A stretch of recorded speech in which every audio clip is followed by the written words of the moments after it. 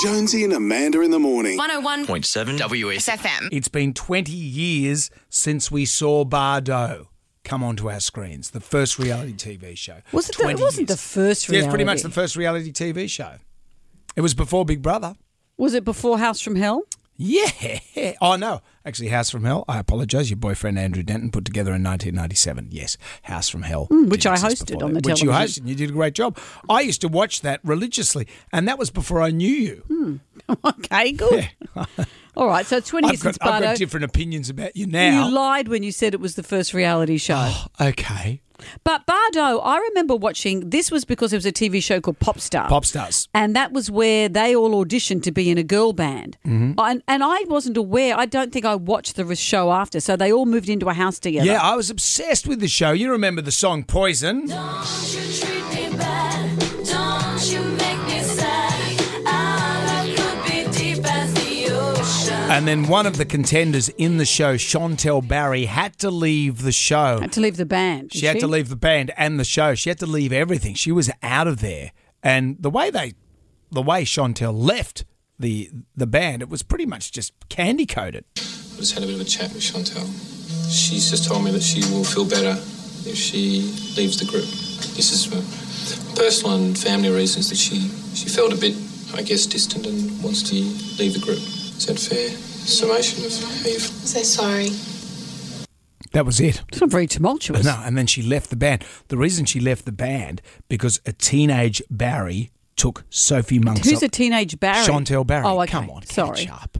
A teenage Chantel Barry, for those that can't keep up with the machinations of Bardo. Bardo. Okay, yeah. Because there was a guy called Barry. Well, I don't know. I've vagued out. So, am I the only one that cared about you know what? Bardo? I think you might be. So anyway, a teenage Chantel Barry took Sophie Monk's per diem. What? Well, they get a little allowance daily of money. allowance. Yep, of $100 that she left in an envelope in Chantel's room. Well, there They had shared been a room. rumours that she stole from them. Yeah. So Chantel was made out to be the baddie of the band. Well, she nicked $100. That's $100. Come on. You know, She said it come wasn't on. me. It was a teenage Barry. She says, I don't have hard feelings about it now, but it's been very hard for me. For many years I hid from it. I was so ashamed. I did what I did, and I never had a chance to give Sophie the money back. We weren't allowed to see each other anymore. I had to sign a release saying you can never admit it. You can never talk about it. Why? Here's $1,000. You're getting your own deal.